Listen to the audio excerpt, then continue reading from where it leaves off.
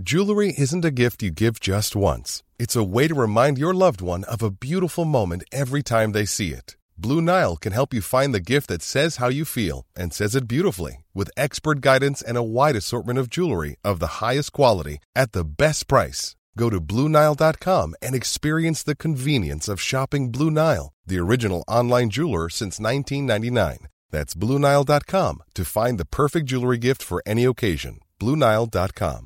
Hey, I'm Ryan Reynolds. At Mint Mobile, we like to do the opposite of what Big Wireless does. They charge you a lot. We charge you a little. So naturally, when they announced they'd be raising their prices due to inflation, we decided to deflate our prices due to not hating you.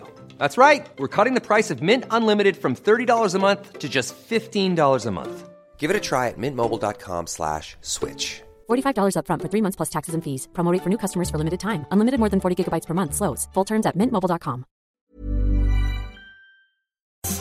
This is Cork Today. Cork Today with JP McNamara on C103. Cork's greatest hits, C103.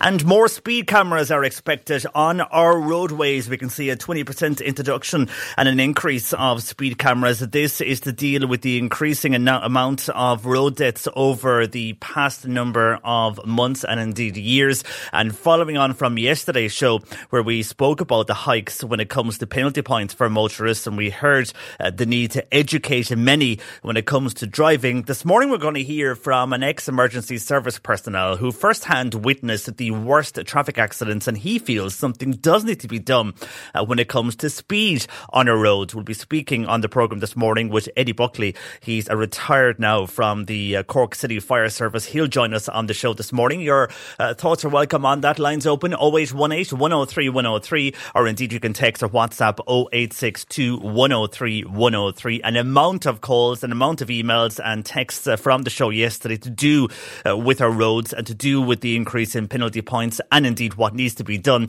We'll get back to a lot of those that came in to us over the course of the show yesterday that we didn't get to, and indeed yesterday afternoon. That is to come. Also ahead on the programme this morning, why the government has been given a C+ grade for progress on climate change. We'll speak to Friends of the Earth who issued this report, discussing the latest RTP report. This RTP report is showing the increase in rents right across Cork City and Cork County. But what we're hearing from people is how hard it is for those who are renting, and they're still trying to save for a mortgage to purchase a house while they pay the bills coming in, the high energy bills, everything else that comes with that, and then indeed the high rent costs. Now, Focus Ireland wants something done about this, and we'll speak with them this morning on that. We're also going to hear about a bell restoration project that's going ahead at St. Mary's Church in Doneraile. And if you ever hear bells chiming out from a church, they are beautiful, and when they play the bells to a certain song, it is something that I think it's unique to certain parts of the country. So we're going to hear about exactly what is going on in Doneraile later this morning. And last week we were joined as usual by our regular counsellor on the show, Joe Heffernan. He discussed trauma. We'll continue that discussion this week, and dealing with trauma after a critical incident. So that and much more to come. You can email us across the show, corktoday@c103.ie. But it is to the roads again this morning that a lot of the talk is coming in on, and this is the fact that, first of all, there will be a crackdown on speeding offences, but also it seems, according to government sources who have been telling a number of newspapers overnight, that they feel drivers are being reckless on the road since the pandemic, and that has led to 23 more road deaths so far this year than during the same period last year, and 38 more than the same period in 2019. And because of that, that is why, again, this morning, when the National Slow Down Day was finishing up at 7 a.m. this morning, the Justice Minister Helen McAtee announced that the use of speed cameras on Irish roads, that is set to increase by 20% in response to these worrying trends around increasing road fatalities. And an example yesterday of those caught doing high speeds. First of all, in the city, in the Rochestown Road area, somebody was doing 67k in a 50k zone, and then somebody was doing over 130k in the Kilworth area yesterday as well. So while that was all going on, many feel that what's the point in having just one day of a national slowdown day, that it should be going on every day. And then there's the issue of enforcement. If you don't have the Gardaí on the ground around the roads to enforce all these new laws and all these changes, well, what's the point in bringing them in? Anyhow, your views are welcome on that across the show as well. I will get to a lot of emails that came in to us yesterday and indeed across the afternoon and evening as well on that issue. And this morning I see a lot of texts coming in regarding, this is from Anne first of all, who says, "Good morning JP, why is there dust all over my car this morning?" And also I see a text from a number of people saying, "Yes, I have woken up and I have seen all this red type dust over my car in Mealing." And I know earlier when we were doing the preview with Ken Tobin on the breakfast show, there was Jim in Mealing as well was on regarding this dust. Well, Jim hit the nail on the head. He was wondering, was it from the Sahara? And it is. And usually it can happen in September. It's not the first time this has happened. When it does happen, for some reason, it does affect the coastal areas more than inland. But this time it seems to be everywhere. And because we're having a mini heat wave at the moment, and it's beautiful to have the high temperatures and the sun yesterday, everybody in good form. But this has brought this kind of strange weather event.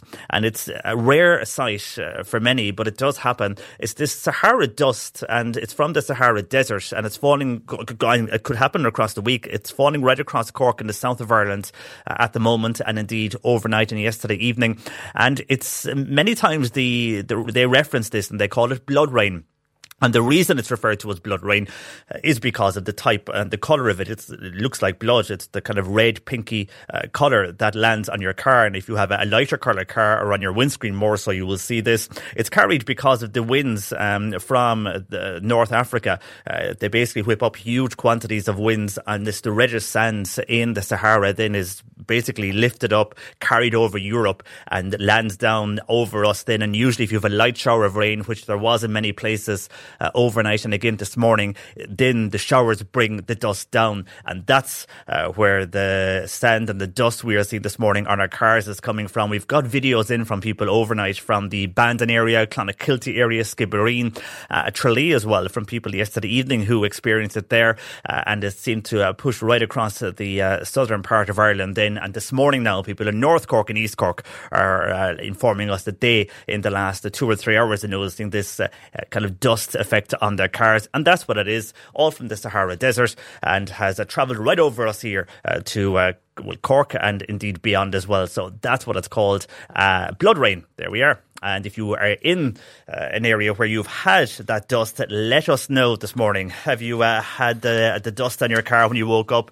Let us know where you are. Send us a video as well. You can do that on WhatsApp 0862 103 103. But for you, Anne, that is the reason. It's the dust from the Sahara is covering your car this morning. And also making news this morning is, as Electric Picnic, by the way, finished up on Sunday evening, and people were leaving Laois yesterday to head home after a great weekend. The Wolf Tones, first of all, attracted the biggest crowd in the Electric Picnic history last night. And many, if you saw the names, I mean, there was huge names at Electric Picnic, the likes of Billie Eilish and more.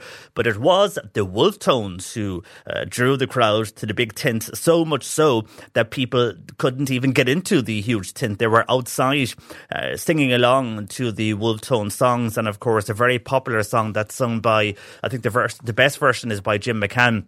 That song, Grace, that he sung, and the Wolf Tones have sung that as well, and that's going around on social media, their version of that, and the crowd singing along to that song. So while there's mixed views about people going along to see the Wolf Tones, they did attract the biggest crowd at EP on Sunday evening towards the end of the concert. But now the attention is turning to that site in Stradbally, but the site itself and the tents that are on that site are now going to be accommodating refugees.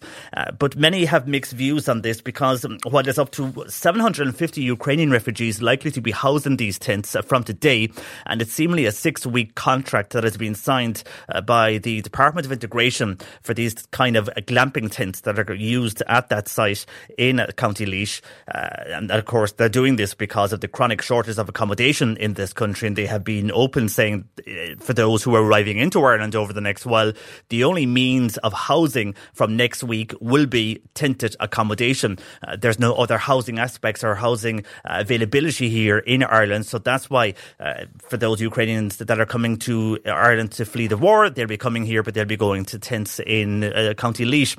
But there is mixed views on this, and while the government say it's only for 6 weeks, some feel that it will go on further than 6 weeks. I don't know how you feel about that, on those refugees being put into tents on the site of a concert that has just finished. John Lennon, he's CEO of human rights organisation Doris, and he feels it's totally inadequate to the response. He was speaking to our news service across the weekend, and this is what he was saying. Tents should not be the answer to providing accommodation for people escaping the war in Ukraine. There are obvious questions over the standard and the quality of tents, but more broadly, the government needs to acknowledge that there is a need for better, more long-term solutions to meet an accommodation requirements of people coming from Ukraine. We'd be particularly concerned about children and families being asked to live in tents, regardless of the length. So your views are welcome. If there is nothing else available for those coming here, is that the only option, or what do you do? 0818 103 103, lines open. You can text or WhatsApp 0862 103 103. On the blood rain that so many people are in contact with us this morning on.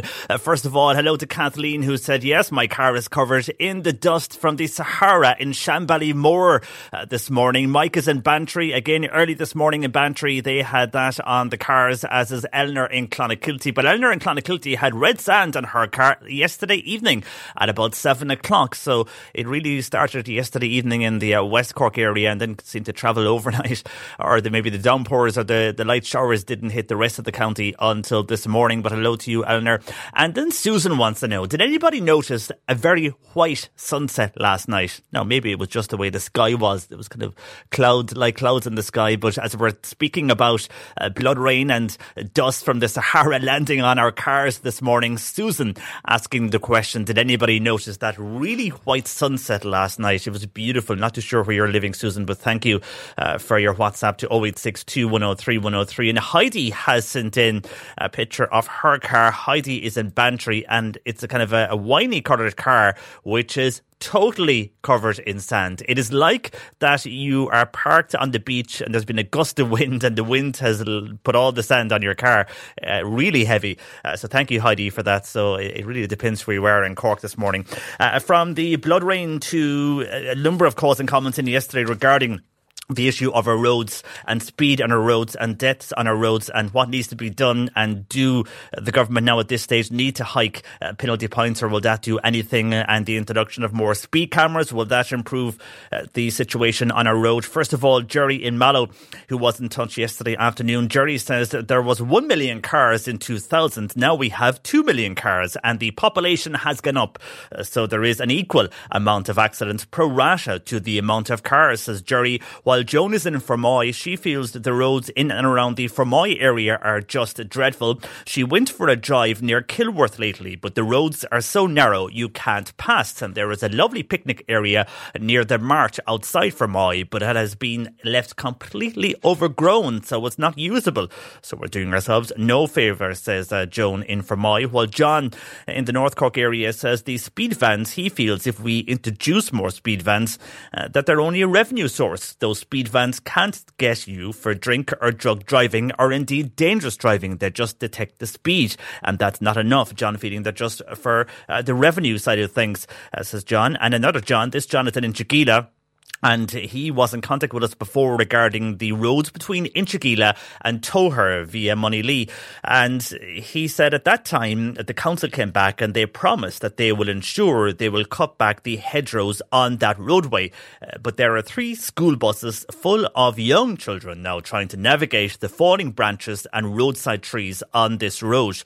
Would the council let us know when this will be completed before an accident will happen in the Inchigeela area? That's John on in Inchigeela on text to 0862 103 103. I've also had, again, this came in yesterday, but the show was so busy yesterday we didn't get to this regarding the National Ploughing Championships and people having problems getting students tickets for the National Ploughing Championships. I will get back to that, but as far as we know, there is no student option this year, if there ever was, for the National Ploughing Championships. But they are coming into again, the news headlines today, because if you're not purchasing a ticket online, the National Ploughing Association are defending this because they're hiking the price at the gate.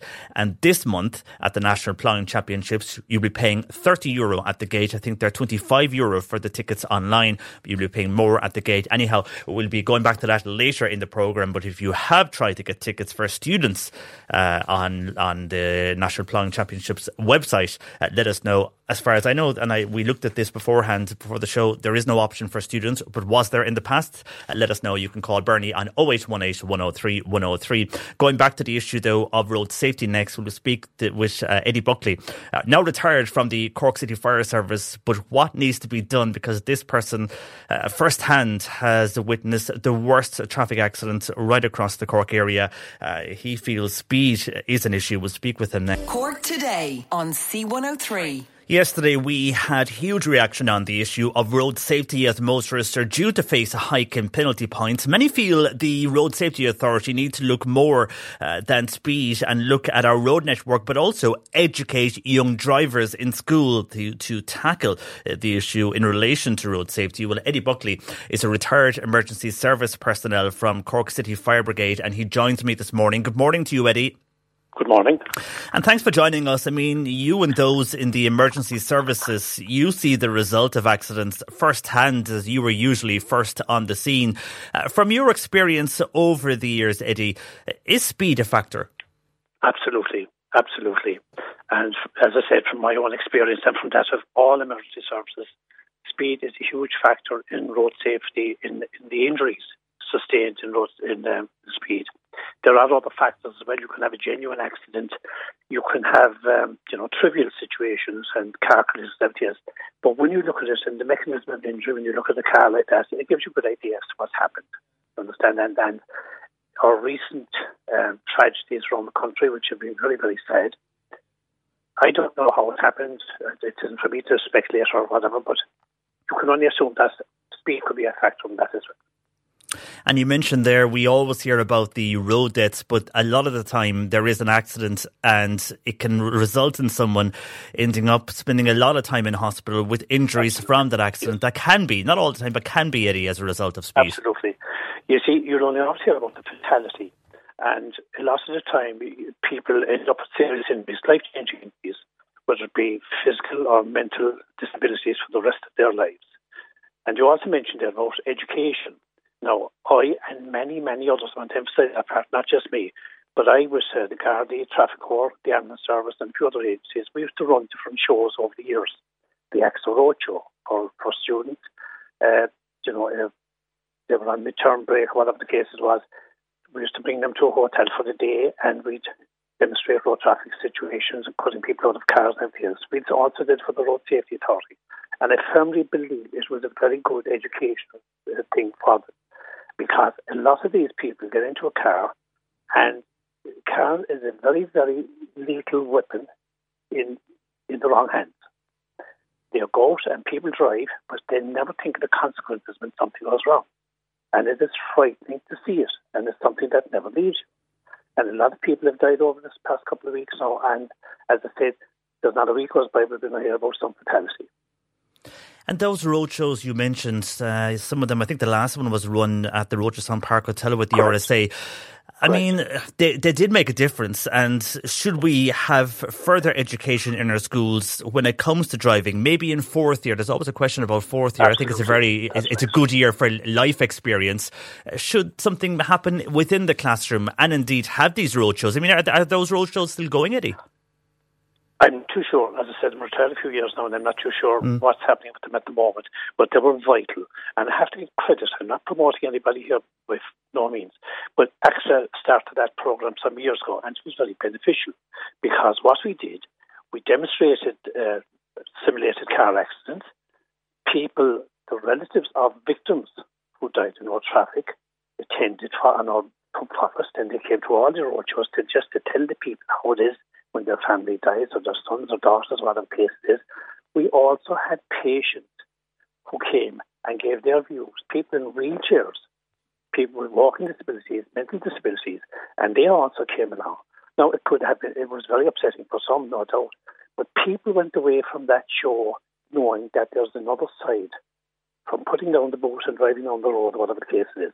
Because today, as one of your callers said, and you rightly said the other while ago, we had so many cars a couple of years ago, we have double the amount now.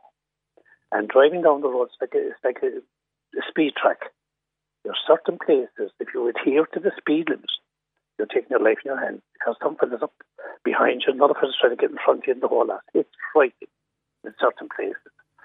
And I only speak not for all, I can assure you. But a certain amount of younger drivers, once they get their license, I think they have the road open to themselves. And that's only a certain amount, not all of them, I assure you. But it's frightening, and sometimes they can pay the ultimate price.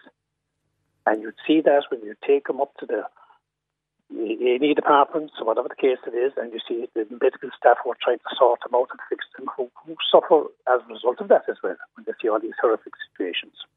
And while education is key, and what you've outlined there is also something that needs to be continued for road safety, how do we change that mindset then in a world where everyone is rushing? I mean, you mentioned there are certain areas where people do speed.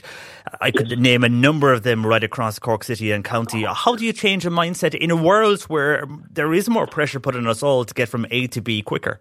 There is indeed, and we can't carry on and pay the price of life in order to continue that. I think the most important thing, even though they're talking about more cameras, they're talking about speed bans and everything else, and someone said they're reasonably the speed ban is probably a revenue collector or whatever. I think there's only one way forward: more Gardaí on the beat. We look for them. We need them in certain places to do the road checks and everything else. And it is known, it's been well-known fact over the years, and it's been proven. If a guard stops a car with excessive speed or intoxicants or whatever the case is, the chances are very much that he's saving that person's life or someone down the road, an innocent passenger, a driver down the road, an innocent pedestrian. So we need to have more Gardaí on the beat. I know it's through no fault of their own. They're restricted and everything else, but it's gone out of control at this moment.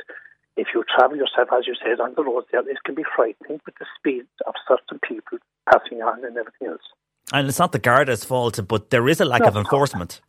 There is a complete lack of enforcement. I mean, they're talking yesterday, they had the 24-hour speed, watching the speed limits. And what's going to happen for the next couple of months or week, whatever? Does it all finish now? And this is the point. Yeah, one day isn't enough. It's not at all. There must be a regular system in place for that.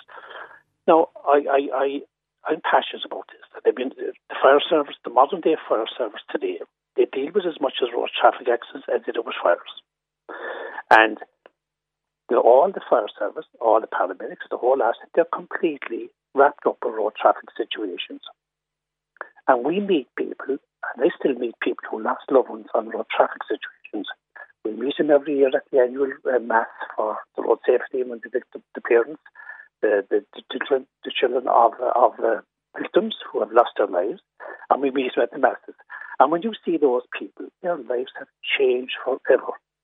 It's bad enough, it's horrific to lose memory of family, but in a situation like that, like we had 4 young people the other night in the car for the leaving cert, I mean, how could you condone or how could you get over the situation when you lost a little young? And when I have children myself, like many other people, they're driving over around in their cars with their children, I worry about them and the safety that they won't be blown off the road by some lunatic whose excessive speed or carelessness can do so much harm. And you yourself, when you were working with the fire service, I mean, you must have come across some really tragic accidents that you can talk about whereby you had to see and deal with sad circumstances there and then on the roadside. Oh, it's absolutely. And I mean, you can ask any member of the emergency services. Ask any man, I was 42 years in Cork City Fire Brigade. You ask any man who was 12 months in the fire service, and he can tell you about situations, tragic situations. And I mean, there's so many that you wouldn't believe half the situation that you would see. And hopefully you don't want people to see that. You don't want people to suffer that. But that is the result of carelessness, not abiding by the rules of the road. The rules of the road, even though we don't like them, certain areas with speed limits and whatever, they're there to protect us and to save life. And that's the bottom line. But as you said earlier on there, they're rushing and racing, we can't get here and can't get there and everything. And there's some children who suffer the results of that, as we have seen again this past few days. And when you came across fatal road accidents on many of the roads right across Cork City and County, I mean, is it something that stays with you for the rest of your life? Then we have spoken before with Gardaí who said it's the worst ever. No one wants to come across these accidents, but they do. And it's very hard to go home then, I presume, Eddie, to your own family and continue on your own life after what you have seen, whenever it was that day. It is very, very hard. It's very, very hard. It's very difficult. And particularly then when you have your own children, your own grandchildren, and you relate to these things. And it is upsetting. And God almighty, I don't know how these people go. We found it upsetting. But you'd imagine, I mean, I always think of the Garda who has to go to the house, knock on the door and say, listen, we've had the situation. And I've seen on a few occasions Gardaí who are, as was petrified, for want of a better word, knowing that he has to go down and inform some parent or lover or whatever, their relative, their son or daughter, whatever, or their father has been killed in a road traffic situation. It's an awful task, but you can come away from it. You never get used to it. You just learn how to deal with it, and that's the only way you can describe it. But it is worrying at the moment. Again, it's gone through the roof at the moment now. I spoke with a sergeant who used to present our Garda file here, and he was retiring, and I was asking him what stood out in his career, and he was outlining a number of issues he dealt with over the year, positive and negative, but the one thing, and you've touched on it there, was after an accident, and there was one particular time, and there was a young person that he had to go to the door of the house, knock on the door, and inform the parents that their son or daughter didn't make it after a car crash that evening. And even though the way he described it, it was probably the best safety message at that time of broadcast, but it's a reality that stays with him forever, with the parents forever. He said you become part of the household for about 15 to 20 minutes because he was inside making them a cup of tea in their own kitchen, informing them of this dreadful news. Yes, it's frightening. There's no words can describe it. And there's not a situation where we've all lost loved ones through illness and this and that and everything else. But I mean, in the latter part of my career, I would have spent a bit of time up in the resuscitation room in the CUH, and they'd be critically inpatient there, and just had to be brought in. And then when the doctors can't do any more, for want of a better word, and I remember one night this doctor saying, "Why was I better than the parents?" And there was silence all over the place. And then a few minutes later, you hear the screams when they've been told, And you don't forget these things. And most of these situations, this is the frightening thing about it, could have been avoided. They could have been avoided. And that's the upsetting part. Because when you go to a situation and you see what's involved, you'd say, yeah, that could have been avoided, And that's the reality of it, as you described there. Being in a hospital and knowing when you hear those screams, the doctor has told that family that their loved one has passed on. Yes.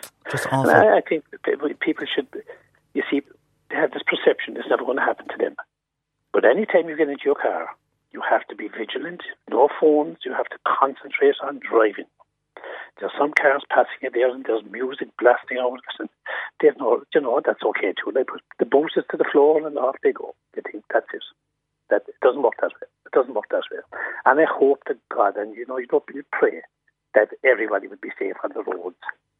But it's really getting out of control. And something will have to be done. The government will have to do something. And I don't know where they're going to get them, but they'll have to get the traffic call out on the road on a more regular basis. Because I didn't see any Gardaí around yesterday, and I was out. Yeah, well, you make a good point. I was out as well. Now, I was earlier for the start of that National Slowdown Day yesterday morning. I was in before 7 a.m, but certainly driving home. And this morning, driving to the studio, I didn't come across any Gardaí. Speed vans, yes, but Gardaí, no. Just two questions from listeners. First of all, our road network. Does our road network, for today's level of traffic, is that an issue? Oh, I don't know. I quite honestly, I think they're improving the road network, but I mean, no matter where you go, you can get some fellow who's going to just put the boot to the floor, you know, and it doesn't matter where you are. And you see vans, and indeed you see some articulated trucks. Well, definitely, there are a few of them. Not all. I can absolutely assure not all, but there are some fellows who just take off and see what happens, you know. But you have to realize, you have to respect the young people on the road. And there's too many young people gone to their grave, over the years because of all the situation. And it's frightening. And on that, and this came up as well on the show yesterday, would anything maybe like a limiter or a restrictor for the speed a car can go on, would that work? I think it would, especially for new drivers. For new drivers, so that they can just get the idea. I think it would be very important, quite honestly. No, I won't be like just saying this, and I know that. But a lot of people who have died this year and in the past few years have been younger people. And a lot of them who get their license, and we'll be delighted that they get the license and they can start off. But they need to adjust themselves to regular traffic, and you do that by adhering to the speed limit. The speed limit for your safety and the safety of others. You have to do it, and that's the bottom line. But there are some cars today, like, my God, they're very fast, you know. But you just have to, in some cases, maybe if somebody is flouting the law, put a speed limit on this car as part of the punishment, whatever you want to call it, you know, because, I mean, as I said, I want to drive on the road too, you know. But there's one thing I will do, I'll tell you, I will always adhere to the speed limit for my own safety, the safety of others, because we deserve that. Yeah. And while you could be driving, or any of us could be driving and watching the rules of the road, the person coming towards us may not be, and that is the worry. Eddie, we could chat to you all day. Your experience shines through, but thanks for joining us this morning on the programme. You're very welcome. Thank you. Eddie Buckley there. Just an insight to what he saw and what needs to be done. Eddie's retired from the emergency services. He was with Cork City Fire Brigade for a number of years, and we thank Eddie for joining us this morning.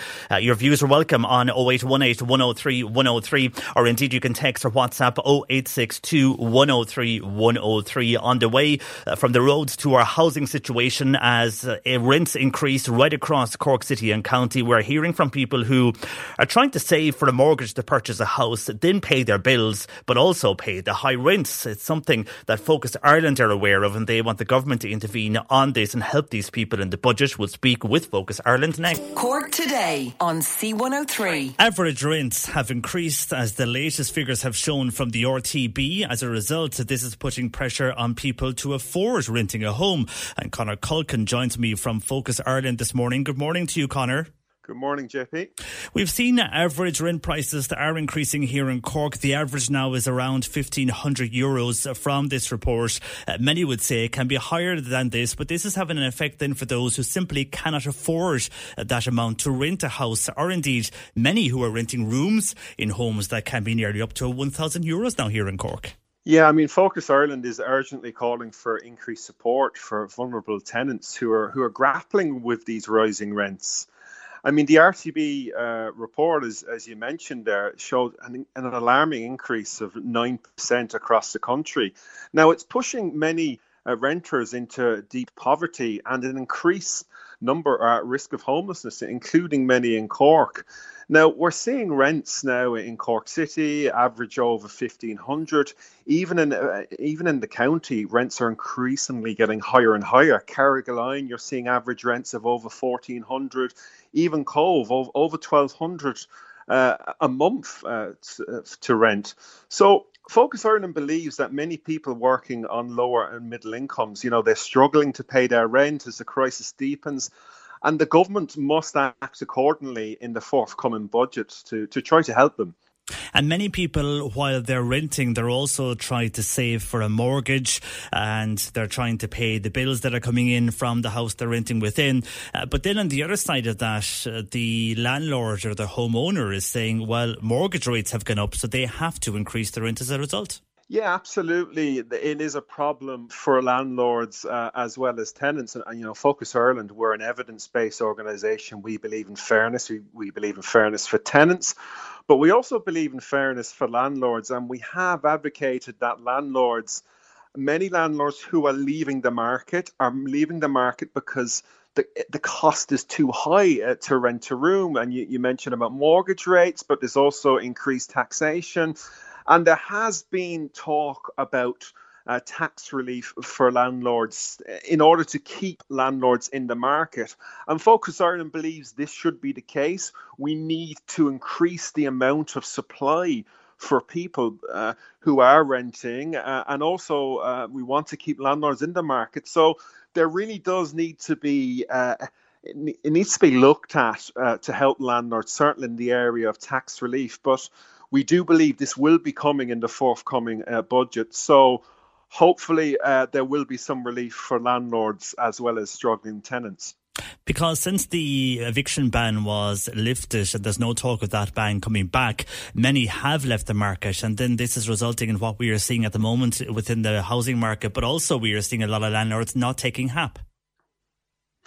Yeah, HAP is a major problem at the moment. And Focus Ireland really do believe that the HAP rates need to be increased. Our dedicated advice and information staff, they help tenants from losing their homes every single day. However, many of the tenants who are on HAP are facing eviction because of skyrocketing rents. And now the current maximum limit on HAP properties is woefully inadequate and urgently needs to be adjusted to realistically reflect a substantial increase in rents over the past 6 years, because market rents in the private sector have become, as we all know, increasingly unsustainable, but especially for low income and vulnerable groups. Now, despite rents going up and up and up, HAP rates have remained stagnant since 2017.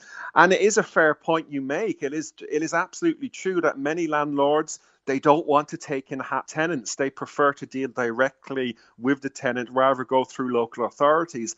And that's another problem, is that if you're a prospective tenant and you're looking for a place and you say you're on HAP, it is a fact that many landlords will probably go with another prospective tenant, and you shouldn't. It's not allowed to discriminate if a tenant is on HAP or receives the payment, but we have come across this through numerous cases through our advice and information.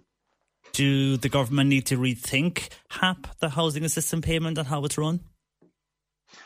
Yeah, absolutely. I mean, Focus Ireland is calling upon policymakers and the relevant authorities to take immediate action to address this issue. We need to safeguard vulnerable tenants and prevent homelessness. And ultimately, it's imperative that HAP rates are increased in line with current market conditions, because if you think about the homeless numbers at the moment, there are over 12,000 people in emergency accommodation, I should say, and there's over 3,800 children in emergency accommodation. There's two ways we need to reduce the homeless figures. One way is through supply, through moving people out of homelessness, through an increased supply of social and affordable housing. But another way we need to decrease the numbers is by prevention. And a lot of the people who are falling into homelessness are tenants who are on the HAP payment. So if the HAP rates are increased, in line with market rents, we will ultimately see more prevention from homelessness with tenants and families. And then away from renting an actual whole house, maybe just renting a room in a house, and we have seen this away from the RTB figures. The census figures are showing that 21% of people have one or two more spare rooms in their home, but they're not availing of the rent-a-room scheme. Many just simply don't want to rent. They feel they've had too much trouble in the past with tenants. I mean, how do you convert those people who have the space to rent out? It's interesting because there are so many new government schemes, whether they be the rent-a-room scheme, whether they be the renters relief, that are not communicated enough through local authorities. And I also think that, as well as Focus Ireland, we do our best to let people know of the schemes that are available for people. I think it's also up to local representatives to make their voters know about whether it be the rent-a-room scheme, whether it be HAP, whether it be other forms of assistance for landlords and both for tenants, because the problem at the moment is that it's ever changing. There are new schemes coming up all the time. There's government is talking about adding different type of equity schemes, different rent-a-room schemes. And there needs to be, I think, a greater form of communication, both through a local authority level, but also I think all of our elected representatives need to be brush up on the new developments and let everybody know. So people will know if they're entitled for certain benefits or schemes as well. Across the weekend, you would have seen in many of the papers young people living with their parents and remaining in their childhood bedroom. We can see why. We've more or less discussed why that is happening. The cost of buying a home, the cost of renting a home. I think from the latest census, 1 in 6 of all adults in the Macroom electoral area were living with their parents. That was up to until April 2022, the highest in Cork County.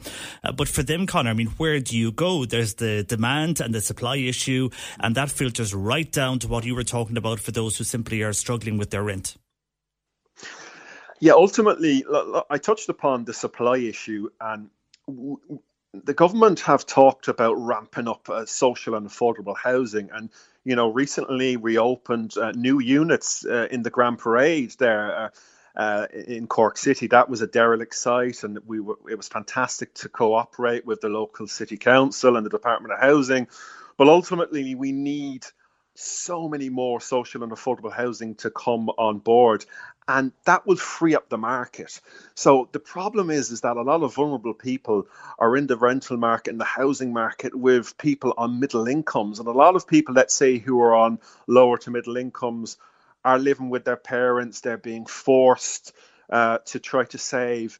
And there's just not enough affordable supply out there. So if you replenish the supply of social and affordable housing for the most vulnerable, then people on middle income groups will be able to avail of other options to buy their homes. So it really is a supply issue.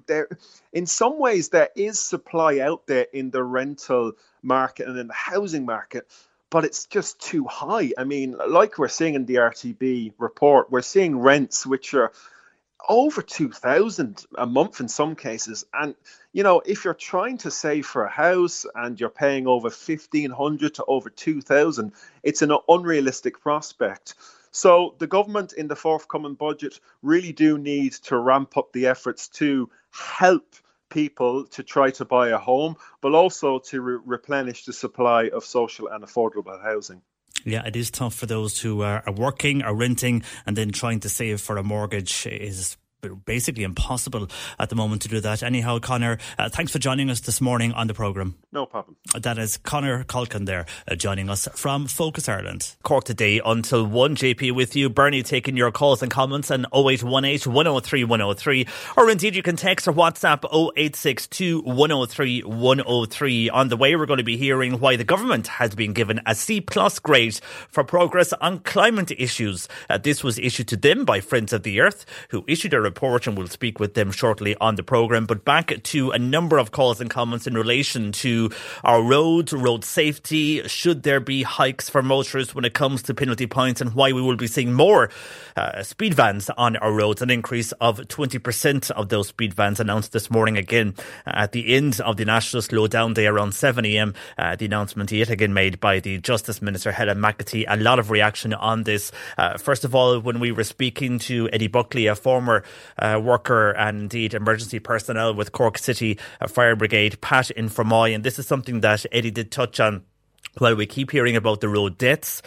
Pat making the point that there are 649 people with life-changing injuries from traffic accidents this year alone. And they must be remembered too that even though we hear about the fatalities, an accident can change a person's life. So thank you for that, Pat. And a listener who is texting, and they just say they're from the West Cork area. They say they have seen the speed cameras on many of the roads, and they wonder should they be in other areas than where they are. I presume that's making the point that you feel they're in the wrong location. Another listener then in the West Cork area is saying where they live over the weekend, by racers, they're doing drifting and they're destroying the road, and the noise level was very, very bad. So this person reported it to the Gardaí. The Gardaí then said to them, look, if it happens again, ring the Garda station, and they will go out and tell the, as he calls them, the speeding boys to go away. But this person feels it's not good enough. Why not give them heavy fines as well as penalty points? If they're caught in the act, why aren't they fined as well as the ordinary motorists on the road would be? Stop targeting the car owners all the time. Go out after the speed racers, says that listener in the West Cork area. Somebody else asking why indeed they can't fit speed limiters to all cars, not just some cars, not just for younger drivers. All cars should have speed limiters, the same as trucks have them all. And Mary is in Blarney, and she says, with so many accidents, why aren't the ditches cut? They are lethal. I used to cycle to work, but I gave up because I was nearly knocked off my bike through no fault of the driver, but with the hedges, I could not pull in anymore. It's absolutely lethal, and why don't the landowners or farmers cut the outside of the ditches and let the inside for the wildlife? It's an absolute disgrace, says Mary in Blarney. While Maggie feels that at this stage, restrictors have to be put in all vehicles as soon as, with the Gardaí out of view and no speed vans or a lack of them on the road, people are just driving quite fast again. It's becoming like a racetrack, says Maggie. She's driving a long time, and she says now more than ever the speed is got a lot worse over the last 2 to 3 years, and twice over the last week she has come across someone driving towards her on her side of the road. It can be frightening at times when driving, says Maggie. And another example then of driver behaviour, and this is from somebody who was in the Little Island area this morning. And a lot of changes there with the change to the Dunkettle interchange, and lanes have changed in that area. So because of this person realised they were in the wrong lane at the traffic lights, which were red at the time. So this person put on their indicator to change the lane, thinking the fella behind was going to let them in. But instead, he decided to blow his horn hard, waving his arm out the window. Now, granted, this person says on WhatsApp, I probably shouldn't have waited, but I genuinely thought he was a gentleman. But boy, was I wrong. I hope he has a lovely day. Not in capitals on WhatsApp. Thank you for that. So it just shows the frustration that is on the roads as well out there. And Heidi is saying it's our road networks that has caused so much heartache to people because the roads don't get the maintenance and upkeep that they really need. In Dove, we need to start complaining more, feels Heidi. And just going back to the issue of restricting cars, WhatsApper here is saying that they got a Japanese car 25 years ago, brought that car into Ireland, and when the car goes over 60 miles an hour, it rang a continuous bell to slow down. Why isn't this the case now in all new cars? Michael is in Buttevant, and he's saying on driver behaviour on Sunday evening at 11 o'clock coming out of Blackpool, 2 cars came up alongside him and they started zigzagging in and out of the lanes, racing each other. No thought for any other road users, no Gardaí in sight. And that is something that Eddie did touch on, the fact that you could be a good driver, you could be obeying the rules of the road, but it's the others on the road, the person driving towards you, the person like Michael and Buttevant in the lane next to you. What do that person does? What do they do? That can affect your life and put you in danger, and no fault of your own. Anyhow, thank you for some of the calls and comments coming in regarding road safety. Bernie taking those calls on 0818 103 103 on the blood rain. And this is how the winds from the Sahara have brought this dust over Cork this morning, and indeed across the south of Ireland. And many people woke up to what looked like sand on their cars. Well, it is sand from the Sahara. First of all, hello to a person in Ballyhay. Their car was covered in that dust this morning. And Noreen in Clonakilty has sent me a picture of her car, a kind of a dark car, but it's like it's a really heavy fall in some areas of the county across Cork. But this from Noreen, it's like someone had has thrown sand on her car. It really does. A really heavy fall there in the Clonakilty area. And hi to Mary Ellen, who is in Broadford in West Limerick. The red dust, we have it all over our car this morning in Broadford, as does John in Mitchelstown. He has this red sand in Curragurram in Mitchelstown. Miriam is in Bandon but was in Kinsale last night. She parked her car and there was a shower of rain. When she came back, her car was covered in that dust. But when she got back to Bandon, her friends wanted to know how her car got in such a state. There was no dust in Bandon at that time anyhow. Later on it did come, because we have videos and pictures this morning from the Bandon area with cars covered in that red dust as well.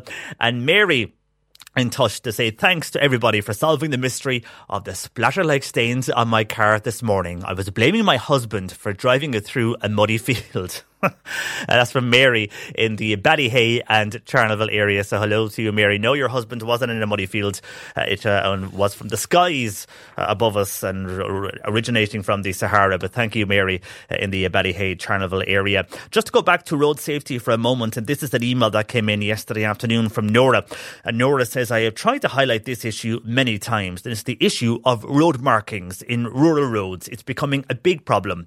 Roads that are very busy with white lines eroded, cat's eyes dead or non-existent, no roadside reflectors, for example, the road from Balgooly into Kinsale, it's a death trap, says Nora, especially in the dark and in bad weather. Is anyone ever going to do anything about the state of our rural roads? Nora on email to CorkToday at c103.ie, and Nora has a point on that. At night time, if you don't have cat's eyes, if you don't have lines on the road, if you don't know the area you're driving in, it can be particularly dangerous. So Nora has a point there. A number of local councillors have been in touch with us. It's something, if we don't get to it before the end of the show today, we will get to it on tomorrow's show, but it is something that people want to, while we are talking about speed and reducing speed and behaviour, our roads as well, many feel have to play a factor in road safety. We're discussing the environment very shortly on the show, and this is how the government has been given a C+ by the Friends of the Earth for their progress on climate issues. Connor, though, feels the government is only dragging its legs when it comes to climate change, when you consider we had 500 pristine Irish rivers 30 years ago. Today, only 20 remain. Business as usual is not an option anymore, says Connor. If it was not for the EU directives imposed by the European courts, we here in Ireland will be living in this country in a slurry tank, feels Connor, because he feels the government is still dragging their legs when it comes to the issue of climate change. Discussing that very shortly. And this came into us yesterday, and so busy on the show yesterday we didn't get to this, and it was somebody asking if we could put it out there about buying tickets for the National Ploughing Championships this month. And they were on their phone Saturday, but they can only buy them, as you know, many people are buying them online. Now, you can still go to the gates for cash. I'll tell you more about that in a while, but many are buying online. But it doesn't seem to be giving this person any reduction for students. There seems to be only two categories, and they were asking, does anybody know about that? We did check that out online yesterday. And you're right, yesterday there was only one option, and we had calls this morning when I mentioned it earlier, and we were wondering, how did that all change? Well, I'm got online now there again, and I can tell you it has changed. So yesterday, and I'm sure Saturday when you were looking at this as well, there was only one option for adults, and I couldn't find any other option, but there is 4 options this morning on the mpa.ie site. If you want to go to the National Ploughing Championships and purchase tickets, they give an option now for secondary school students, for senior citizens, so there is a reduction for those, for both of those. The normal ticket, adult ticket, is €25, and then the student and senior citizens tickets, depending on the day you want to go, they're all €20. So you can book those now online. So while it wasn't there, I don't know why it wasn't there, but it wasn't there yesterday or across the weekend. It is there now today.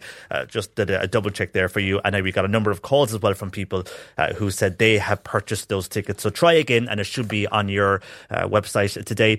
But while we touch on the National Ploughing Championships, they are out again this morning defending a hike at the gate for ticket prices at this month's championships, because when you can buy them there, as we mentioned, for €25 for an adult, if you turn up at the gate and you want to spend cash, you'll be charged €30. And the National Ploughing Association, they're warning visitors that they may not even be able to buy tickets on the gate, and you could end up being stuck in the car parks for hours if you were turned away. Now, the reason this is The cash tickets will only go on sale at the gate on the day. And we've been told the reason we actually had Anne-Marie McHugh on with us a number of weeks ago explaining all of this. And the reason, it's all down to the safety. And they need to know how many people will actually be physically within the grounds. And that's why they're selling them online, because they then can know how many people will be inside. So if there's 5,000 people have purchased those tickets for, let's say, Wednesday, well, then they know they're full, let's say, for Wednesday. Now, they have tried really hard to work around this. And if there is surplus tickets available on the day, well, then you can go up, pay your cash and get in. You don't have to go online, but you will be paying €30 on the gate. That's if they are not sold out for a particular day. If they are sold out, you could be waiting to get in, and you could be waiting in the car park, because there obviously is one-way systems in and out. So you could be there a long, long while. So while they encourage everybody to go online, if you want to pay by cash and you want to turn up on the day, beware, it will cost you €30. But also, if they're full, you might not get in and you could be stuck in the car park. Just a word of warning from the National Ploughing Championships. Not sure how people feel on that. I'm sure we'll have a commentary later in the programme, but your views are welcome on any of those issues we're discussing. You can always email us across the programme if there's something you want to raise. CorkToday at c103.ie. C103 Jobs. An experienced diesel mechanic is wanted in the Boherbue area to work on 4x4s and light commercials. It's a full or indeed a part-time position, and you can call 086 2565 791 for further details. A part-time and full-time hairstylists are wanted in Macroom. You can email your CV to lavenderhairmacroom@gmail.com. And a part-time childminder is wanted in the Cumhola area near Bantry. You can phone Caroline on 086 3792 195. You'll find all these details and more job opportunities. They're online right now at c103.ie/job. Cork Today on C103. The government has been given a C+ grade for progress on climate issues. Independent experts say moderate progress has been made on the government's promises around climate and the environment. This year's result was a slight improvement on last year's C grade. And Dr. Cara Augustenberg, who's chair of the assessment panel who worked on this report with Friends of the Earth, joins me this morning. Good morning to you, Cara. Thanks so much. And thanks for joining us. I suppose it is an improvement, but it's still not an A grade. First of all, just to give a bit of background, how do you gather the information for this data for the report to give an assessment on climate issues, and what do you look at? It's actually an enormous process that takes pretty much all of my summer, and I've been doing it over the last 3 years with a team of UCD students. So the government's program for government, which is their promises to the people of Ireland that they agreed to in 2020, have about 300 environmental commitments in them. So these are the things they said they would do around environment, and we've divided those into 9 categories, including things like climate and biodiversity and water and air quality. And so what we've done is we've created this compendium of all the different commitments, and every year our UCD students go and do a big stakeholder consultation and a lot of research to look at what the status is of each of these commitments. How far along have they progressed, and if they have finished, what was the outcome, and are stakeholders across all of society happy with those outcomes? So they talked to over 40 people in civil society, people within government, journalists, and got information from over 80 people to complete this year's compendium. So it's a 85-page document that's available on the Friends of the Earth website. And then that compendium is given to 3 academic judges, including myself, and we're very used to grading students. So actually grading the government on their progress in each of these areas is not that hard for us. And it's interesting, we do our grading separately, but when we come together to reach consensus, usually we're only within half a point of each other in each category. Oh, that's interesting. One of those categories is transport, and we've been discussing our roads and road safety a lot on the show this morning. Many feel that there's a lot more to do in terms of public transport. So many people would love to get a bus or a train to work. Why so many can, a lot can't, because the facility isn't there for them. You may have a train going to a certain town, but could be stopping 5 or 10 minutes away from a workplace, whereby there could easily be a train station built next to their workplace. That's something that really needs to be worked on if they wish for people to go and use public transport, isn't it?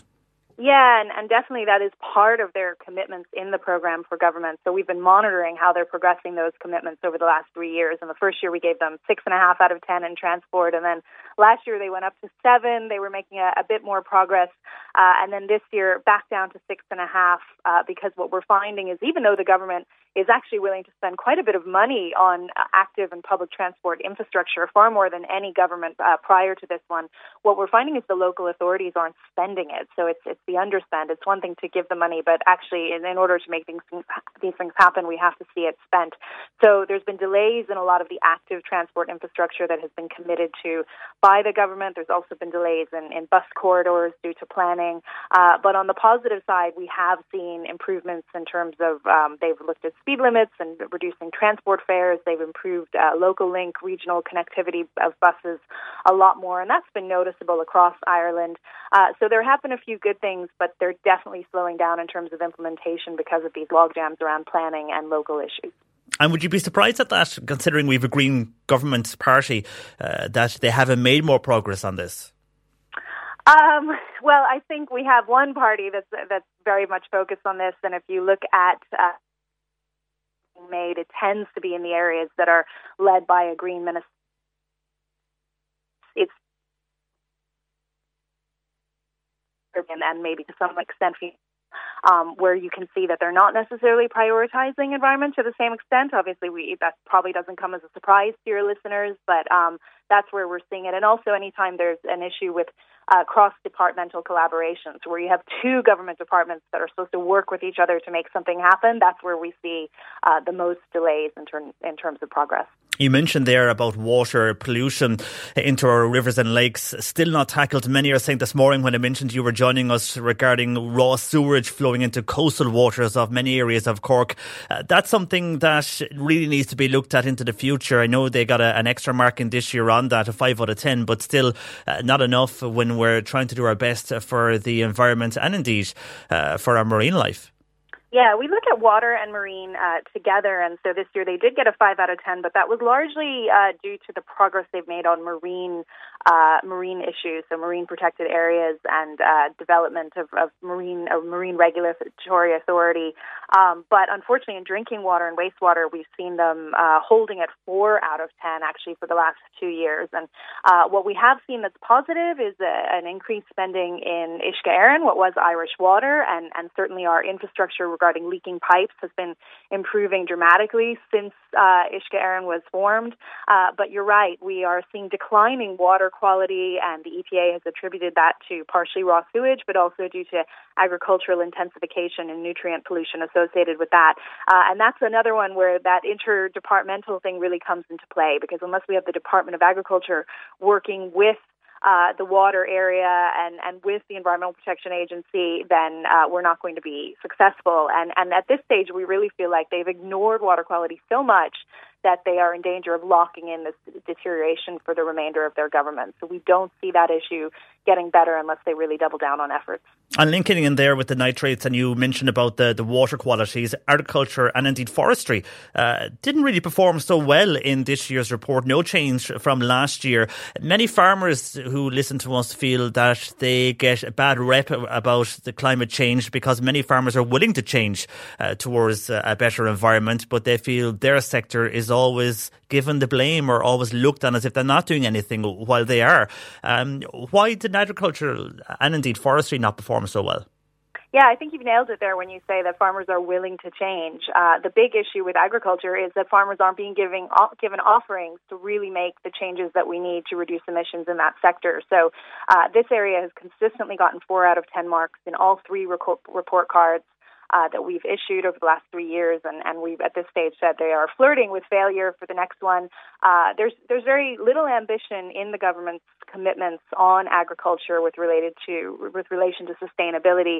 The one they probably put the most effort into is in research and development on feed additives for livestock. So to feed cows something that gets them to reduce emissions, which is still very much an R&D phase.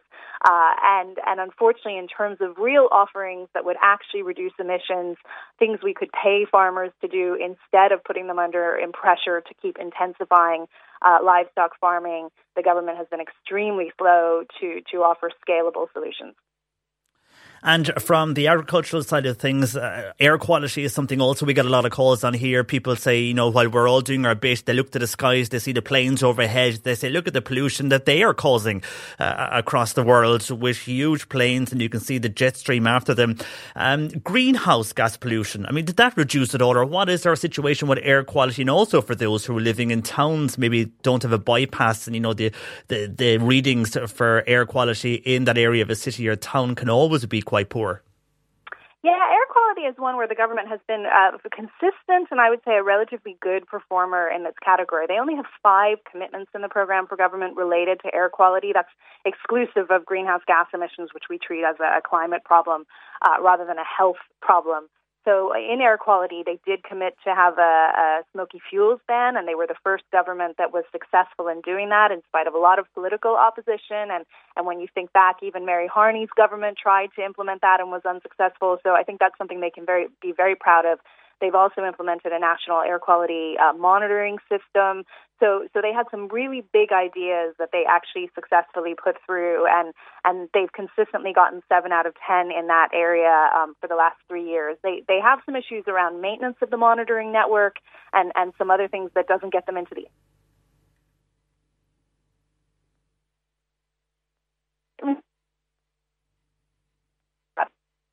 and we avoid some premature deaths. So it's worth it in their mind to prioritize that. And then from the pollution side of things, I suppose staying with that in some regards, the effect that has on our climate. No change also this year when you look at the climate and the category marking from last year. Why is that? Many feel maybe things have got worse with our climate when you look across the world the way things were or things are this summer. Yeah, it's a tough one with climate because a lot of the things in that category are around governance and setting the rules of the game. So in the first year, they committed to amend the climate legislation to make it more robust and have legally binding targets, and they were very successful in that. So they got 7.5 out of 10 that year for delivering on that legislation. But unfortunately, it took so long to deliver on that and set these, what they call the sectoral emission ceilings. So figuring out. Hey, I'm Ryan Reynolds. Recently, I asked Mint Mobile's legal team if big wireless companies are allowed to raise prices due to inflation. They said yes. And then when I asked if raising prices technically violates those onerous 2-year contracts, they said, "What the f*** are you talking about, you insane Hollywood ass?"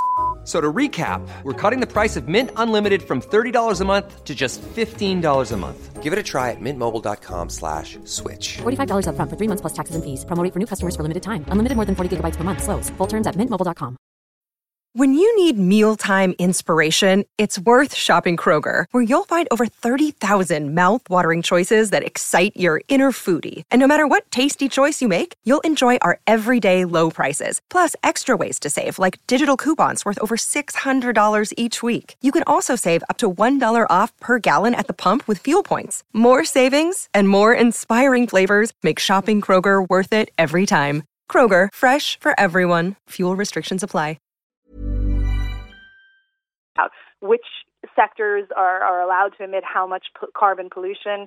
And because that was so slow, they're now really falling behind on those kind of bigger climate governance issues. And so their score has stayed at 6 out of 10 for the last 2 years. And I think that's going to continually haunt them, that it took so long for them to divide the emissions among the relevant sectors that now everything is slowed down. And really, when we think about it, they probably only have another year and a half left to get things done. And they're probably moving into kind of electioneering and campaigning mode. So our big fear right now is that they'll take the foot off the accelerator and that they will not prioritize these environmental commitments that they've made to the people of Ireland because they're busy prioritizing their own careers.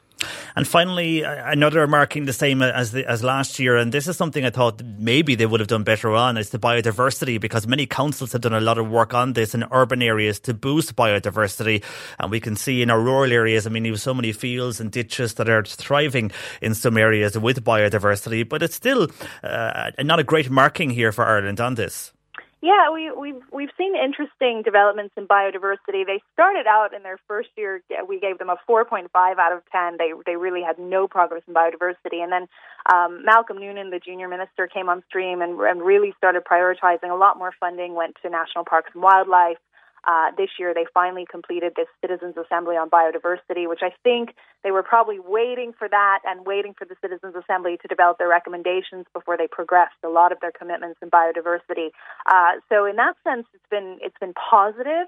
On the flip side, they also have a commitment to really raise education and awareness around biodiversity, both in primary and secondary schools and also in adult education, general public education. And that's where they've really fallen down, and we haven't seen any progress in that area. So, if we are going to be successful in fighting this biodiversity crisis, we really need to educate people on why we have to change and why we have to do things differently.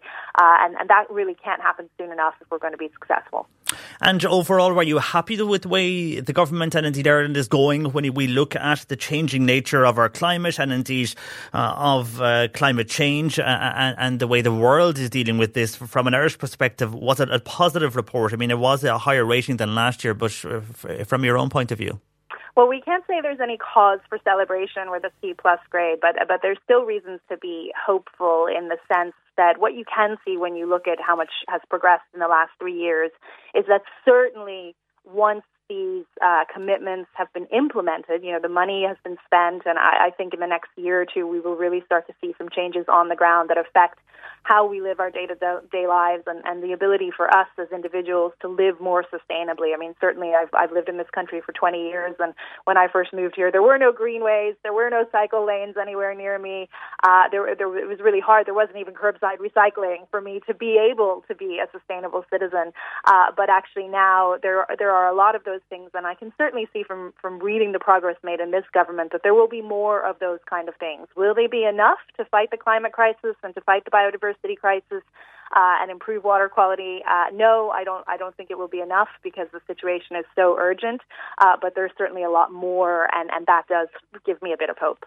Well, it's an interesting read, and a lot of work went in there from your students within the various colleges. For yourself, though, thanks for joining us this morning on this. Thanks very much. Take care. Dr. Cara Ostenberg, who's chair of the assessment panel who commissioned that report with Friends of the Earth, looking at how Ireland performs and indeed the government performs on climate issues. A C+ this year for the government. Lines open 0818 103 103. You can text or WhatsApp 0862 103 103. On the way, we're going to hear about a bell restoration project in Doneraile. Cork Today on C103. The historic bells at St Mary's Church in Doneraile will ring out again after undergoing major refurbishment and restoration. Linda Dean joins me with this from Doneraile this morning. Good morning to you, Linda. Good morning, JP. And thanks for joining us. Now, you and the team there have been working hard to restore these bells. I mean, just take us back, first of all, because there's a lot of history behind the bells and indeed the church. I believe they were presented to the church there in Doneraile in the 1800s. That's correct. The church was originally built in 1633 by the St. Ledger family. And we have the original bell, which was dedicated to the church in 1636 and repaired again in 1700, and that all has its inscription on it, and that sits in the porch. But the bells that we have now were presented to the church by Lady Castletown in memory of her father, he's St. Ledger, in 1890. They were presented to the church. They were cast in 1889, and it was a foundry in London, Taylor's foundry, in Lancashire. This cast the bells for us. So the bells are in the belfry since 1890, which is 134 years ago now, and have rung out over the years. There's 6 bells in the belfry, and it takes 6 of us to ring them. So, obviously, over that length of time, they needed to be restored and they've done well. When did the bells stop ringing, or when did you realise work was needed on them? Last year, there was an engineering company, a bell engineering company, who would come and inspect the bells on the regular kind of basis, came, and they had been kind of teeing us up over a good number of years that it was going to come to the stage where we were going to have to do a repair job on them. And during last year, that came. The last time we rang them was on New Year's Eve in 2022. And they were taken out of the belfry at the end of January 2023. and they went over to Matthew Higby and Company Engineering, bell engineers in England, to be repaired and restored. The bells hang on a frame in the belfry, and all that frame is still in the belfry. It's made of timber, and then there's parts of it are steel as well, where the bells hang, but the actual frame itself is timber, and that's all perfect. It's as it was when it was put in 134 years ago. But the workings of the bells, each bell is there's a bell wheel which the rope goes around, and the woodworm had attacked the sides of that and so forth, so it was possible the rope would come off. So that all had to be taken out and repaired. They have kept the original spokes of the wheel but just repaired the outside, so that basically they're still the same, that part of it. The original bells were on what they would have called a timber headstock, which is where the bearings that they turn on were. And some of those headstocks had cracked and were becoming unsafe. So they have all been replaced, and they've put in new, what are now known as ball bearings. They're sealed bearings, so these will ring for hundreds of years again now. A lot of work. So apart from the bells to be restored, the actual area where they are in the church as well, in the tower, and because that's of such historic significance, I presume, was that work done by the same company, or did you bring someone else and then to do that and make sure everything was done that they wouldn't cause any damage to a very historic building? It is the same company have done all the work. They would everything. They would be that's their field of expertise. They would do bell repair jobs and new bell installations all over the world. And then obviously you mentioned there the bells stopped ringing on New Year's Eve in 2022. How often would you have rung them out? Sure, going back over the years when we had lots of people that were bell ringers, they would have rung every Sunday morning and would have rung for any special occasions, for harvest Thanksgiving services and car services, weddings. We would have rung them for funerals, for people where you would put a muffle on one side of the bell so you get a different sound out of it.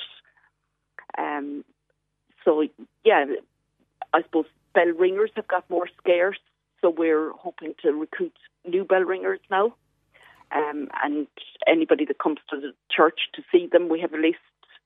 We have a clipboard that you can put your name on if you would like to learn how to ring the bells. Because even though they're in the Church of Ireland church, they're there for the community.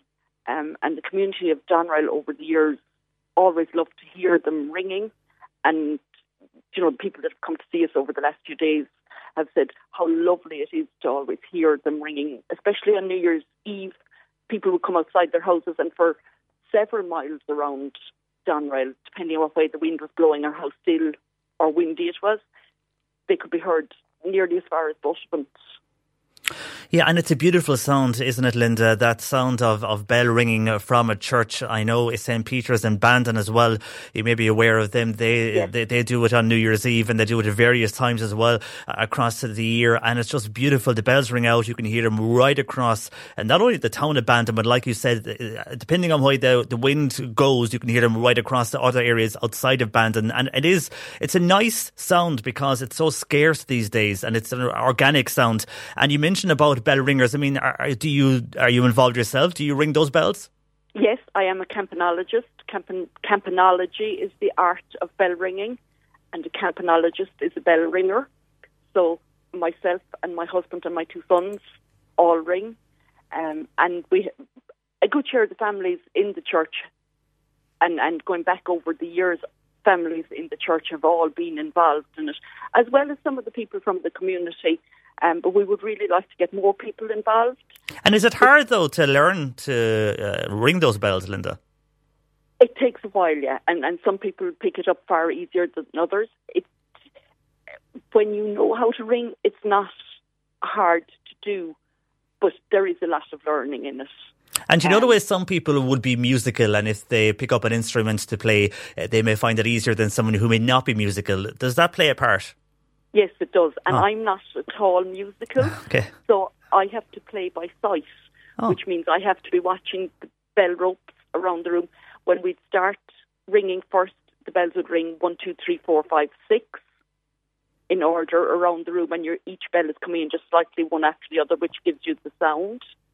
And then to change the tune, somebody would call what we would say call changes. So you change the order that the bells are ringing in, and that changes the tune. So for the likes of me that's not a bit musical, I have to be listening to what I'm told to do and watching where I need to fall in. But you are recruiting and open to bell ringers joining you there in Doneraile. So it's a case of you train them up and you show them how it's all done. How long can it take, though, to become a bell ringer, whereby you're part of the group then that will ring those bells on whatever day you start ringing them?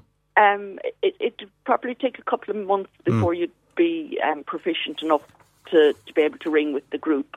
But yeah, it's like riding a bicycle then. Once you have learned how to do it, it stays with you. And the bells at the moment themselves, they're on public display, so people can go in and see them in Doneraile. They're on display until Wednesday, isn't it, in the afternoons and evening? That's correct. Now, as this evening and tomorrow, we may not have all 6 bells because the engineers are working on getting them in. So as they need to get the next bell up, there'll be one less there. But yeah, at the moment, all 6 are there. Maybe tonight there might be only 5. But you still see the setup and what the bells look like. And we have lots of memorabilia as well in connection with bell ringing, and we have all the different bell parts on display in the church. And there's a complimentary cup of tea and coffee for anybody that comes to see us. We were open last night, and people were just enthralled with seeing the bells and how they worked and so forth.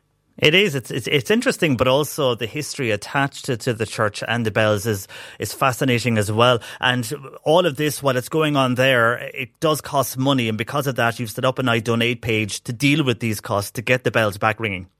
We did indeed. And we have done, we've done a number of fundraisers. And at the moment, we're running a raffle in conjunction with having the bells on display. And the raffle will run for a little bit. And we have been asking local businesses and so forth if they'd like to support us. And we have to say people are very generous. But yes, we do need to raise probably another 20,000 or so.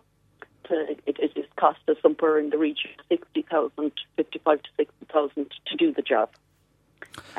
So yeah, it's a big undertaking. It is a huge undertaking, and when everything is completed and the bells are back in the tower and all installed properly, when can people in that area expect to hear the sounds of the bells again ring across the Doneraile and indeed further afield there? Hopefully in the next couple of weeks. Oh, that's good.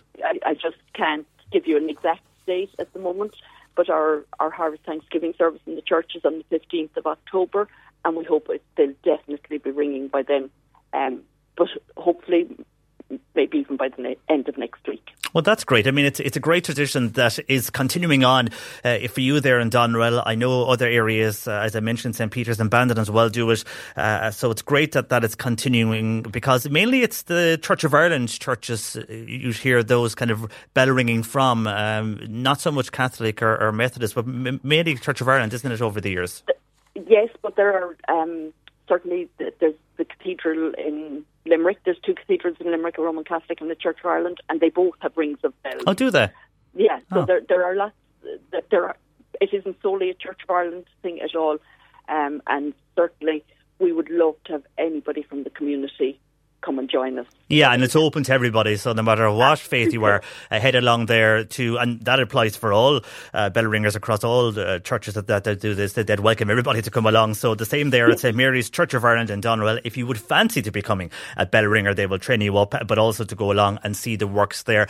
Best of luck, Linda. It is a fascinating story, and indeed it's great to keep the art of bell ringing alive. So well done to you, and best of luck to everybody there with what you're doing over the next few weeks. Thank you. And I just say this is a once-in-a-lifetime opportunity to see the bells, because they haven't been out for 134 years, and hopefully we'll never ever again see them in our lifetime. So go exactly. So go and see them. You don't have to be going through all that again. Yeah. So make your way to Doneraile. For the moment, Linda, thanks for joining us this morning. Best of luck there. And you can view those newly restored bills at St. Mary's Church in Doneraile, and they'll ring out again over the next few weeks. Cork Today until 1. JP with you, and Bernie standing by taking your comments on the phone right now, 0818 103 103, or indeed you can text or WhatsApp 0862 103 103. An amount of commentary in regarding road safety and what we were discussing earlier in the programme, and what is right and what is wrong when it comes to our roads. I'll get to those shortly, but also a number of people have contacted us over the last while on the cost of going on a staycation here in Ireland. And the Irish Tourism Industry Confederation, well, they were meeting, and they, for themselves anyhow, there's no scientific proof on this, but they feel early indications point to staycations being significantly down this summer. And again, they don't have any official stats, but the figures for outbound travel point to more and more Irish people who are going holidaying abroad. And a lot of this is because of high hotel prices, with a severe lack of accommodation in many parts of the country. They are said to be key factors. So we went out on the streets and we spoke to these people who did feel that it's too expensive here in Ireland to holiday at home, and why many have chosen to go abroad because it's cheaper. Here's what they said. Completely put off by prices. It costs £1,000 to go to Galway for a couple of nights. That was our first choice. So we got a weekend in Manchester, 3 nights, cheap. No, it's too expensive to stay here, so we went to Amsterdam, we went to Euro Disney, we went to Blackpool. Much cheaper. Yeah, unless we stay with relations down the west. No, I wouldn't be going to a hotel. My principals wouldn't let me pay the price. Scandalous. No one will stay in Ireland. Scandalous prices. So what we do is now you're better off going abroad.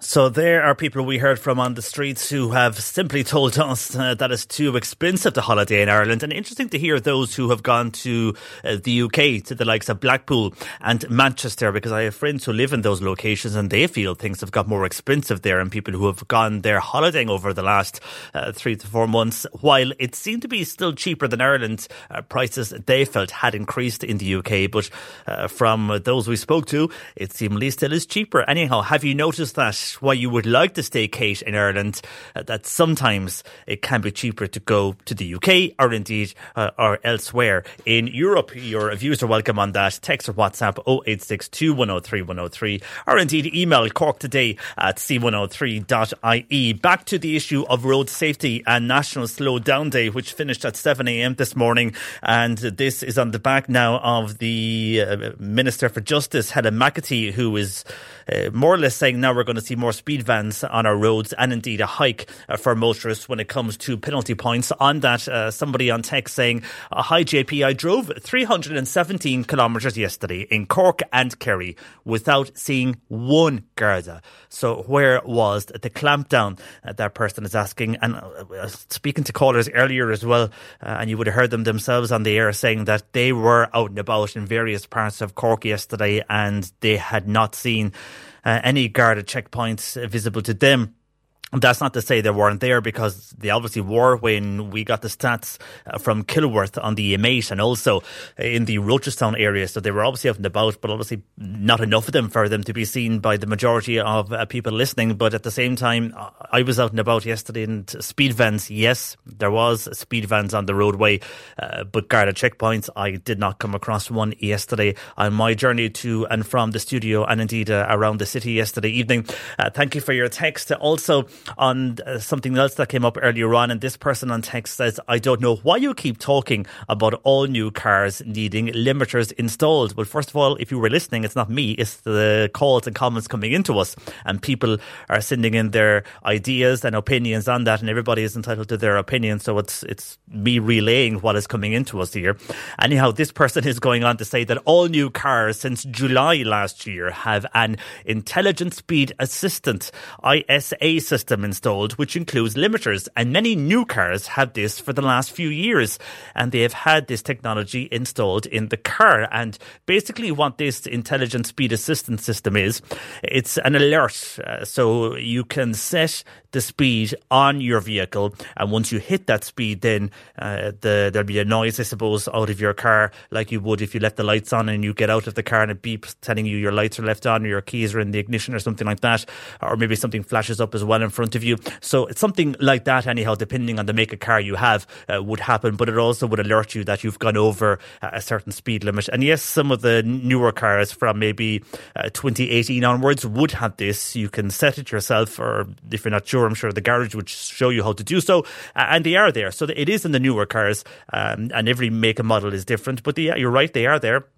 So while people are saying something should be fitted to cars, many have this installed in a certain way. Technology has improved that way. Thank you for your text. Also, Maura is saying, JP, what's the point in making the roads better? All they are doing this way is improving the runways. Speed is gone out of control in Ireland, says Maura, and most drivers only seem to know one part of the car, the accelerator. Ask most of them to reverse. Even in the big yokes they drive, they have no clue, says Maura on WhatsApp. And Dee is texting in saying that she was driving from West Cork to the city on Sunday evening and coming up to the dual carriageway.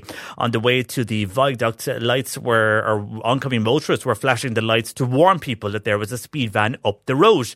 Now, she had thought this was illegal, and if people aren't caught and sanctioned for their dangerous excessive speeds, then how will they learn? And well, it is actually, if you were caught flashing and alerting someone to a speed van or a guard at checkpoint, illegal. I presume it is. You can be done for it. I know that. I'm not too sure if it's illegal or not. I suppose it is if you can be done for it. But you can be certainly prosecuted for that. You're not meant to alert people of a guarded checkpoint or indeed of a speed van, but you do see it on the roads, and you do see people flashing oncoming cars to let them know there is a speed van ahead. It does happen, but it is illegal because you can be caught for that. On how it is illegal in the terms and conditions, I'd have to look that up, but I do know people should not be doing it, but they do. And on the issue of walking on roadways, this person saying, I think walking onto oncoming traffic can be very dangerous.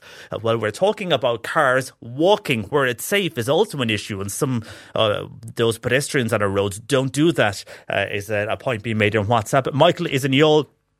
Michael feels there are big problems on the N25, and this is with the traffic backlogs that we hear about every single day. And I suppose, Michael, a lot of this is to do with the population increase in East Cork. So many people who can't afford a house in the city. And also as the city is sprawling outwards now towards Carrigtwohill and Middleton as the city grows, Michael is making the point that we need a train line from Middleton to Youghal. It would take a lot of the traffic off the N25 instead of spending 23 million euros on a greenway, which is a complete waste of taxpayers' money, feels Michael in Youghal. I think many would agree with you on that. Not too sure if you can have both together, a greenway and a train line, because I know the greenway is going on the old train tracks that ran from Middleton to Youghal. So I presume that you couldn't have both there in one location, or could you decide to build a greenway elsewhere? Anyhow, Michael doesn't agree, and that's only going to get worse as more and more people, and I know anybody buying a house at the moment seems to be purchasing in the Middleton area, or indeed the Watergrass Hill area, another area that is growing hugely when it comes to a population boost for those regions. But certainly, we hear it every morning on our traffic reports with Kinparish, the traffic just building up more and more on that section of dual carriageway from Middleton back towards Youghal and further afield. Joe is in Kilmallock, and remaining with the issue of speed, he feels, the speed signs that if you're driving into a village or a town or even a suburb in the city and they tell you if you are going over the limit in that area, he feels those speed signs should be set up with cameras. So a camera should be on top of this speed sign. That will then, first of all, show that you're speeding, but also you'll be caught for speeding if you were over the limit. And I presume a picture or something sent back like they do with these speed cameras. Is that a good idea for those that speed through villages, towns and indeed suburbs in the city? A good idea from Joe in Kilmallock to reduce our speed. Thank you, Joe. Some of your comments in relation to road safety we have received this morning. And then we also spoke earlier regarding how the government was given a C+ grade for progress on climate issues. The report issued from the Friends of the Earth. And when we discussed that, a lot of comments in. First of all, this is from Michael in Castletownbere.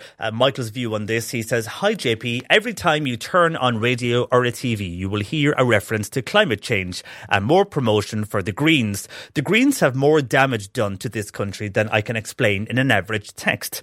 Their aim is to wipe out farming and agriculture in this country, and they are being allowed to do it. A pretty good job done so far," says Michael.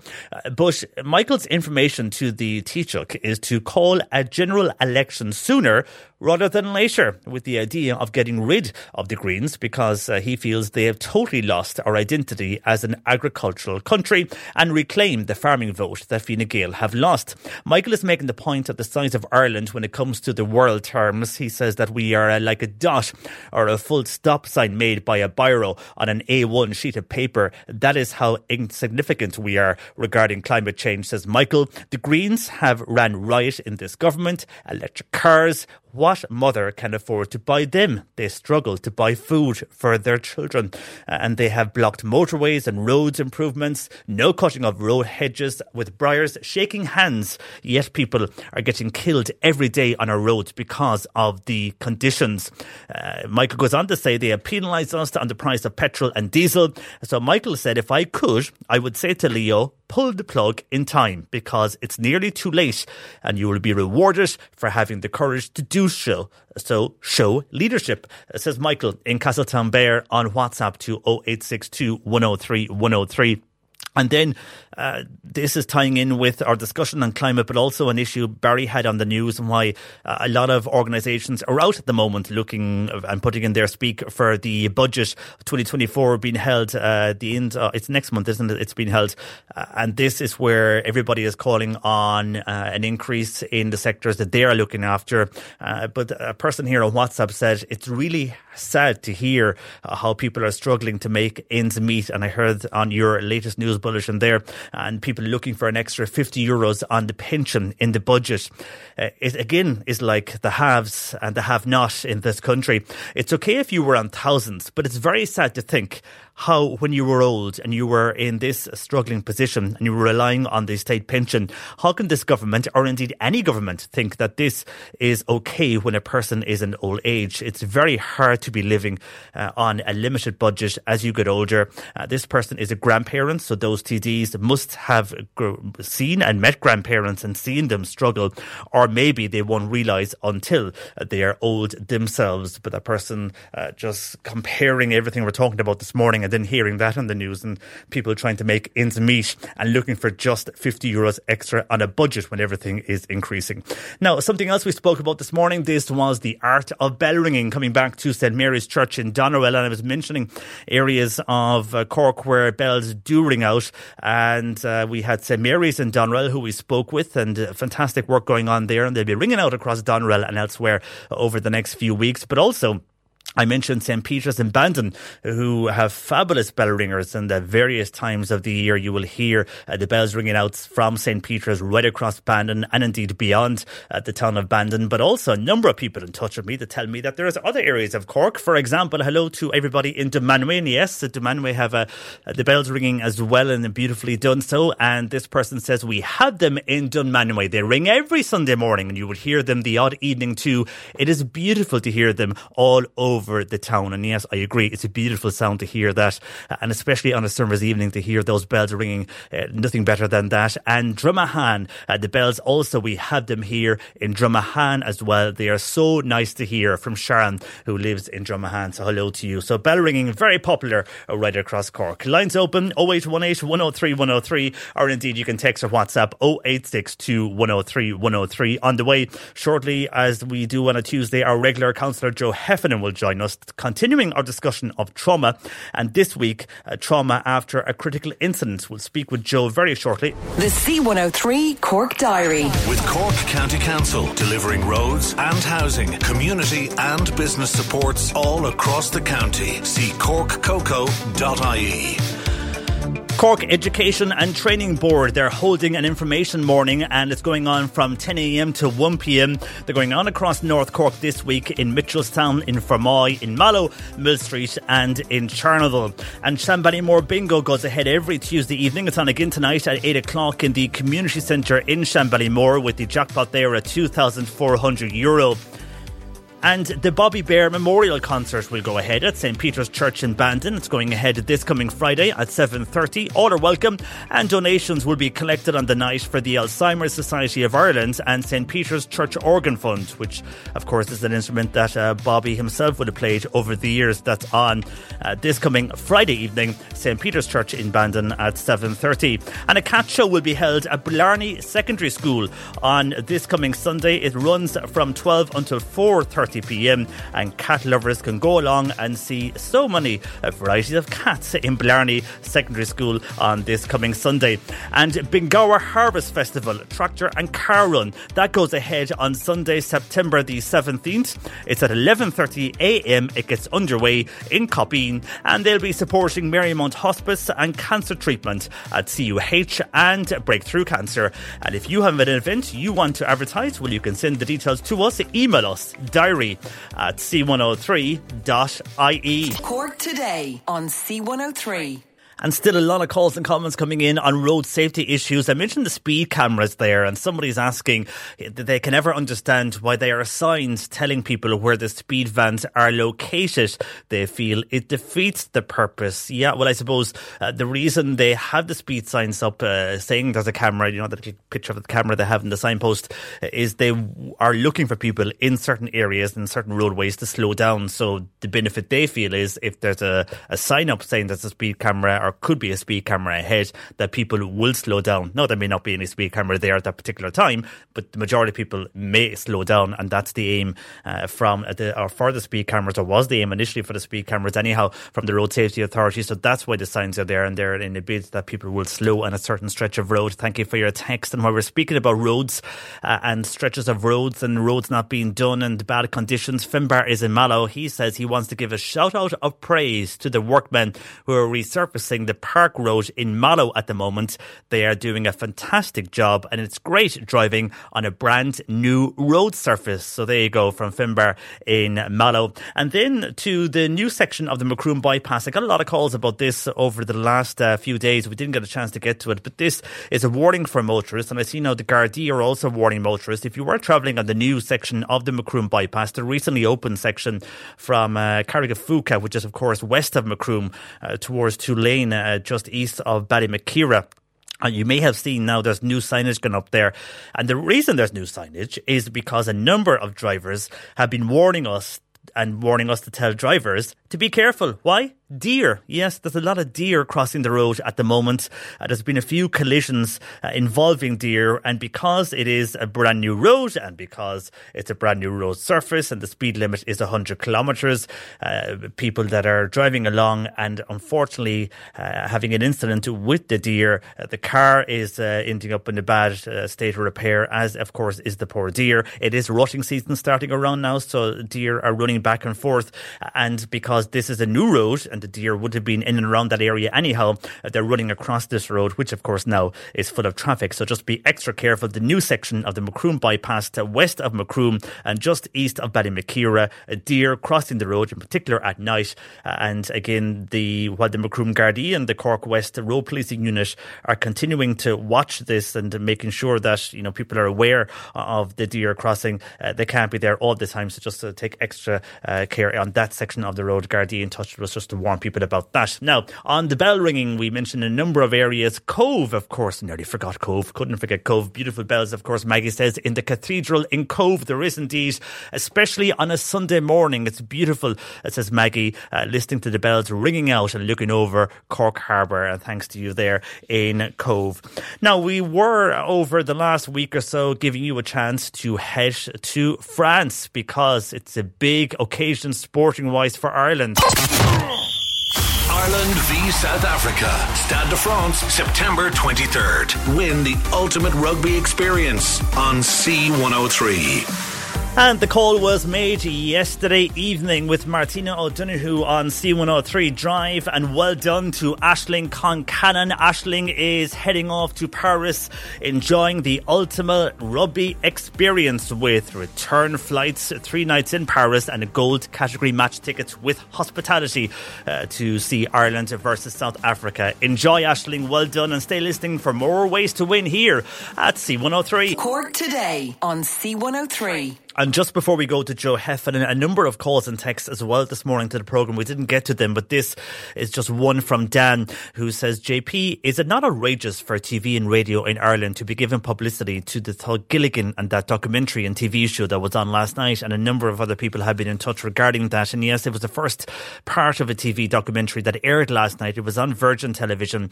And this was hours after John Gilligan walked free from a Spanish court. Despite confessing to drugs and weapons charges, he was handed a fine and a suspended prison sentence in Spain.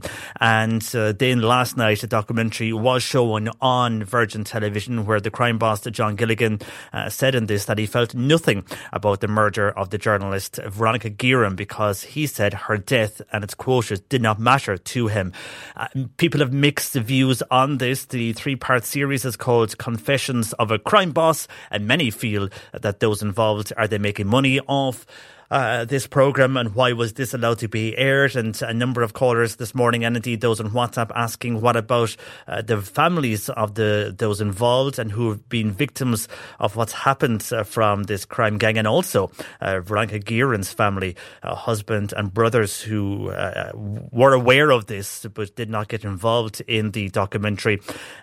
People saying it must be very upsetting for them to watch this on television. Well, I don't know if they were watching it or not. I did not watch it last night. I didn't see it.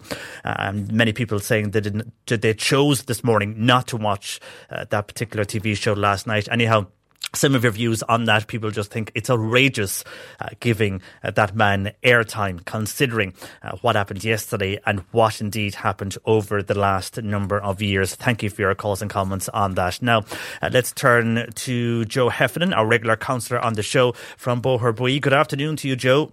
Good afternoon, JP. And we continue on from last week. We were discussing trauma on the show last week, Joe, and we'll continue this week by looking at trauma after a critical incident. And I suppose it follows on from a lot of things that have made news over the last week or so. And Joe, nobody will tick all the boxes here, but the symptoms we're going to discuss after trauma, they may be useful to some people and what they experience. Absolutely. And, the aftermath of a trauma, the classic symptoms would be avoidance, intrusion and hypervigilance. Now, what they mean basically is, we'll say a person had an accident on a certain road. They might find it in their driving. They might go well out of their way to avoid that road and to choose a different route. Now, that's a simple example of avoidance. Because that same road would trigger old anxiety about memories and anxiety about what happened. Intrusion would be flashbacks,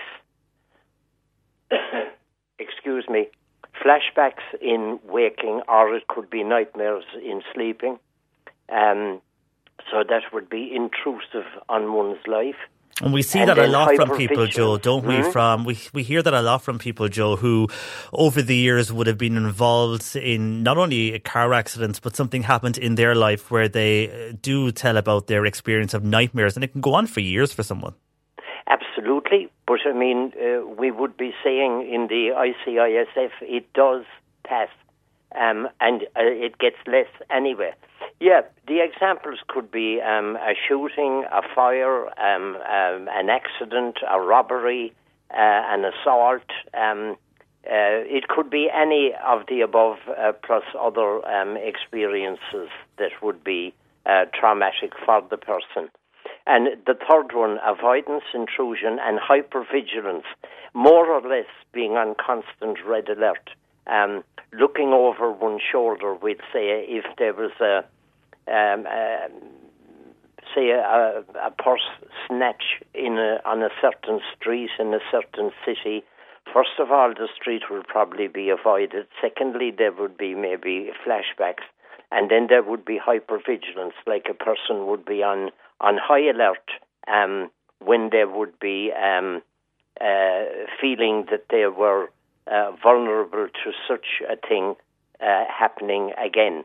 Or in the case of driving, it could be, white knuckle on the steering wheel and very high anxiety about the drive.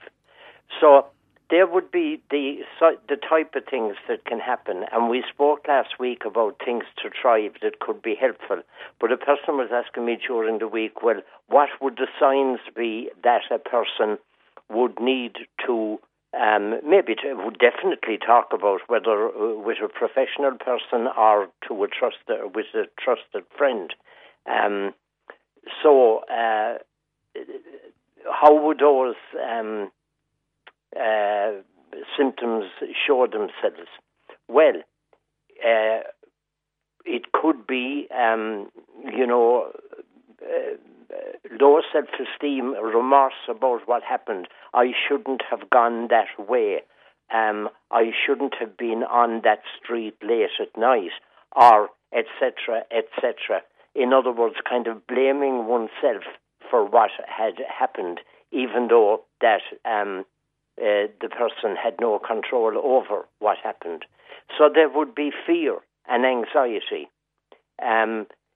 There would be a risk. I've spoken with people who have been in these kind of situations. I remember particularly being talking with a bank staff after the bank had been raided, and the symptoms that I am and will be describing came up again and again. Withdrawal from others, just wanting to stay in one's own home and, lock the door, feel safe, don't interact with the outside world, which of course causes all kinds of social problems. Now, in a physical way then, muscle tension leading to maybe headaches. The phrase uptight didn't fall out of the sky. When a person is very anxious and when the upper shoulder muscles are tense, and that can cause headaches and unpleasant pains around that area. Another thing that came up quite a bit was extreme fatigue. A person just doesn't feel like going anywhere, doing anything. Even the simplest tasks in the home keep getting put off and put off and put off. So would it be, Joe, like they're losing interest? Would that be a factor? It would indeed. Yeah. Not so much losing interest as losing the motivation to do things that they would normally have done, maybe without thinking at all, Mm-hmm. Yeah. That would make sense, yeah. And if you're feeling that kind of lethargic feeling, you just have, as you say, motivation goes, but also you don't have the will to do something. It's not in you to do anything at all, even if it's just cleaning the house kind of thing. It can have a huge effect. Yeah. It might be making a cup of tea and a person just says, you know what, I won't bother. That kind of thing. Little things that need to be done, to post that letter, to write that email, to to whatever, and a person just isn't motivated to do it, even though it would be quite a simple little thing to do. So that would be another example of feelings after a trauma. Another one that would get spoken of quite a bit would be tummy problems and loss of appetite. Person just doesn't feel like eating. And the advice going with that would be that even if a person doesn't feel like it, to eat healthily, even if the portions are a little bit less, but not to neglect one's, bodily needs. But that is a regular one as well. The loss of appetite. It can be extreme. A person might go through a day without, as they say, eating a bite. And of course that could not continue because the person's health would suffer. So, the anxiety then about the event and triggers by it. Now, the triggers could be a car passing on the road, for example, if we were talking about a road traffic accident as the event that happened. It could be something on the television, maybe an adventure program where something violent happens, and that brings the the mental pictures, the intrusions back. So and I mean, one can't avoid the world completely, so that it's good to know that these reactions are normal. And what we would say to a person in that situation would be, you are a normal person reacting in a normal way to a very abnormal event. And so that the symptoms are unpleasant but normal, and that they do pass. That phrase that we use so often, this too shall pass. But it takes time, and I think it's beneficial to a person very much to have those feelings and thoughts normalized. In other words, like I remember one person saying to me one time, "Oh, good, so I'm not going crazy."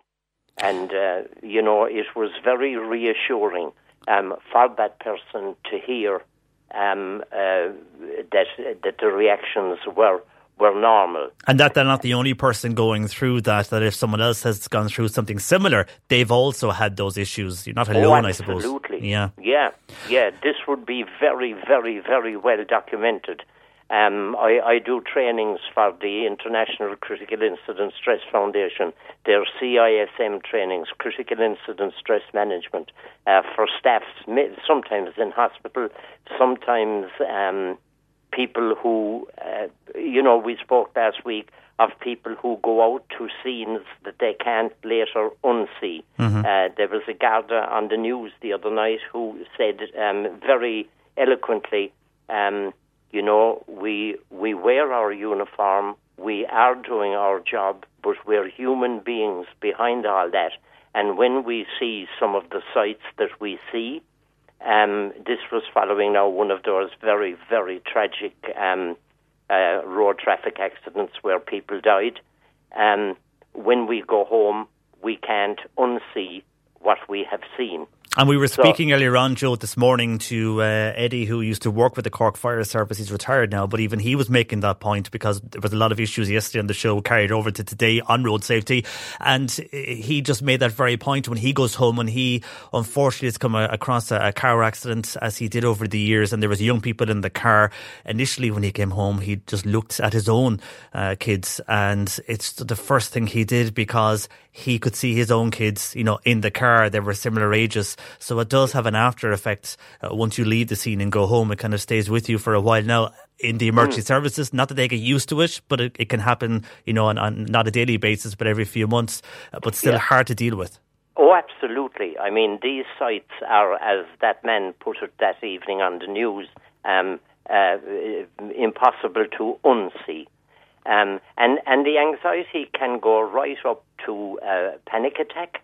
That has happened. People can be in very bad form, very low mood after such a thing happening. And then there can be a loss of interest and pleasure in life. Like somebody who might have been, what do we think, a fan of cinema or a fan of maybe the odd gig concert, might find they're just not going anymore. And one would be encouraging people to, to slowly venture out, get back into the world, as it were. Yeah, but the main message, I suppose, today, Joe, is that for those listening who may find themselves, as we described there, of those various symptoms, they're not alone. Millions of people are victims of trauma, unfortunately, but you do recover, and that's the main thing from today. Absolutely, and to remember that you are a normal person reacting in a normal way to a very abnormal event.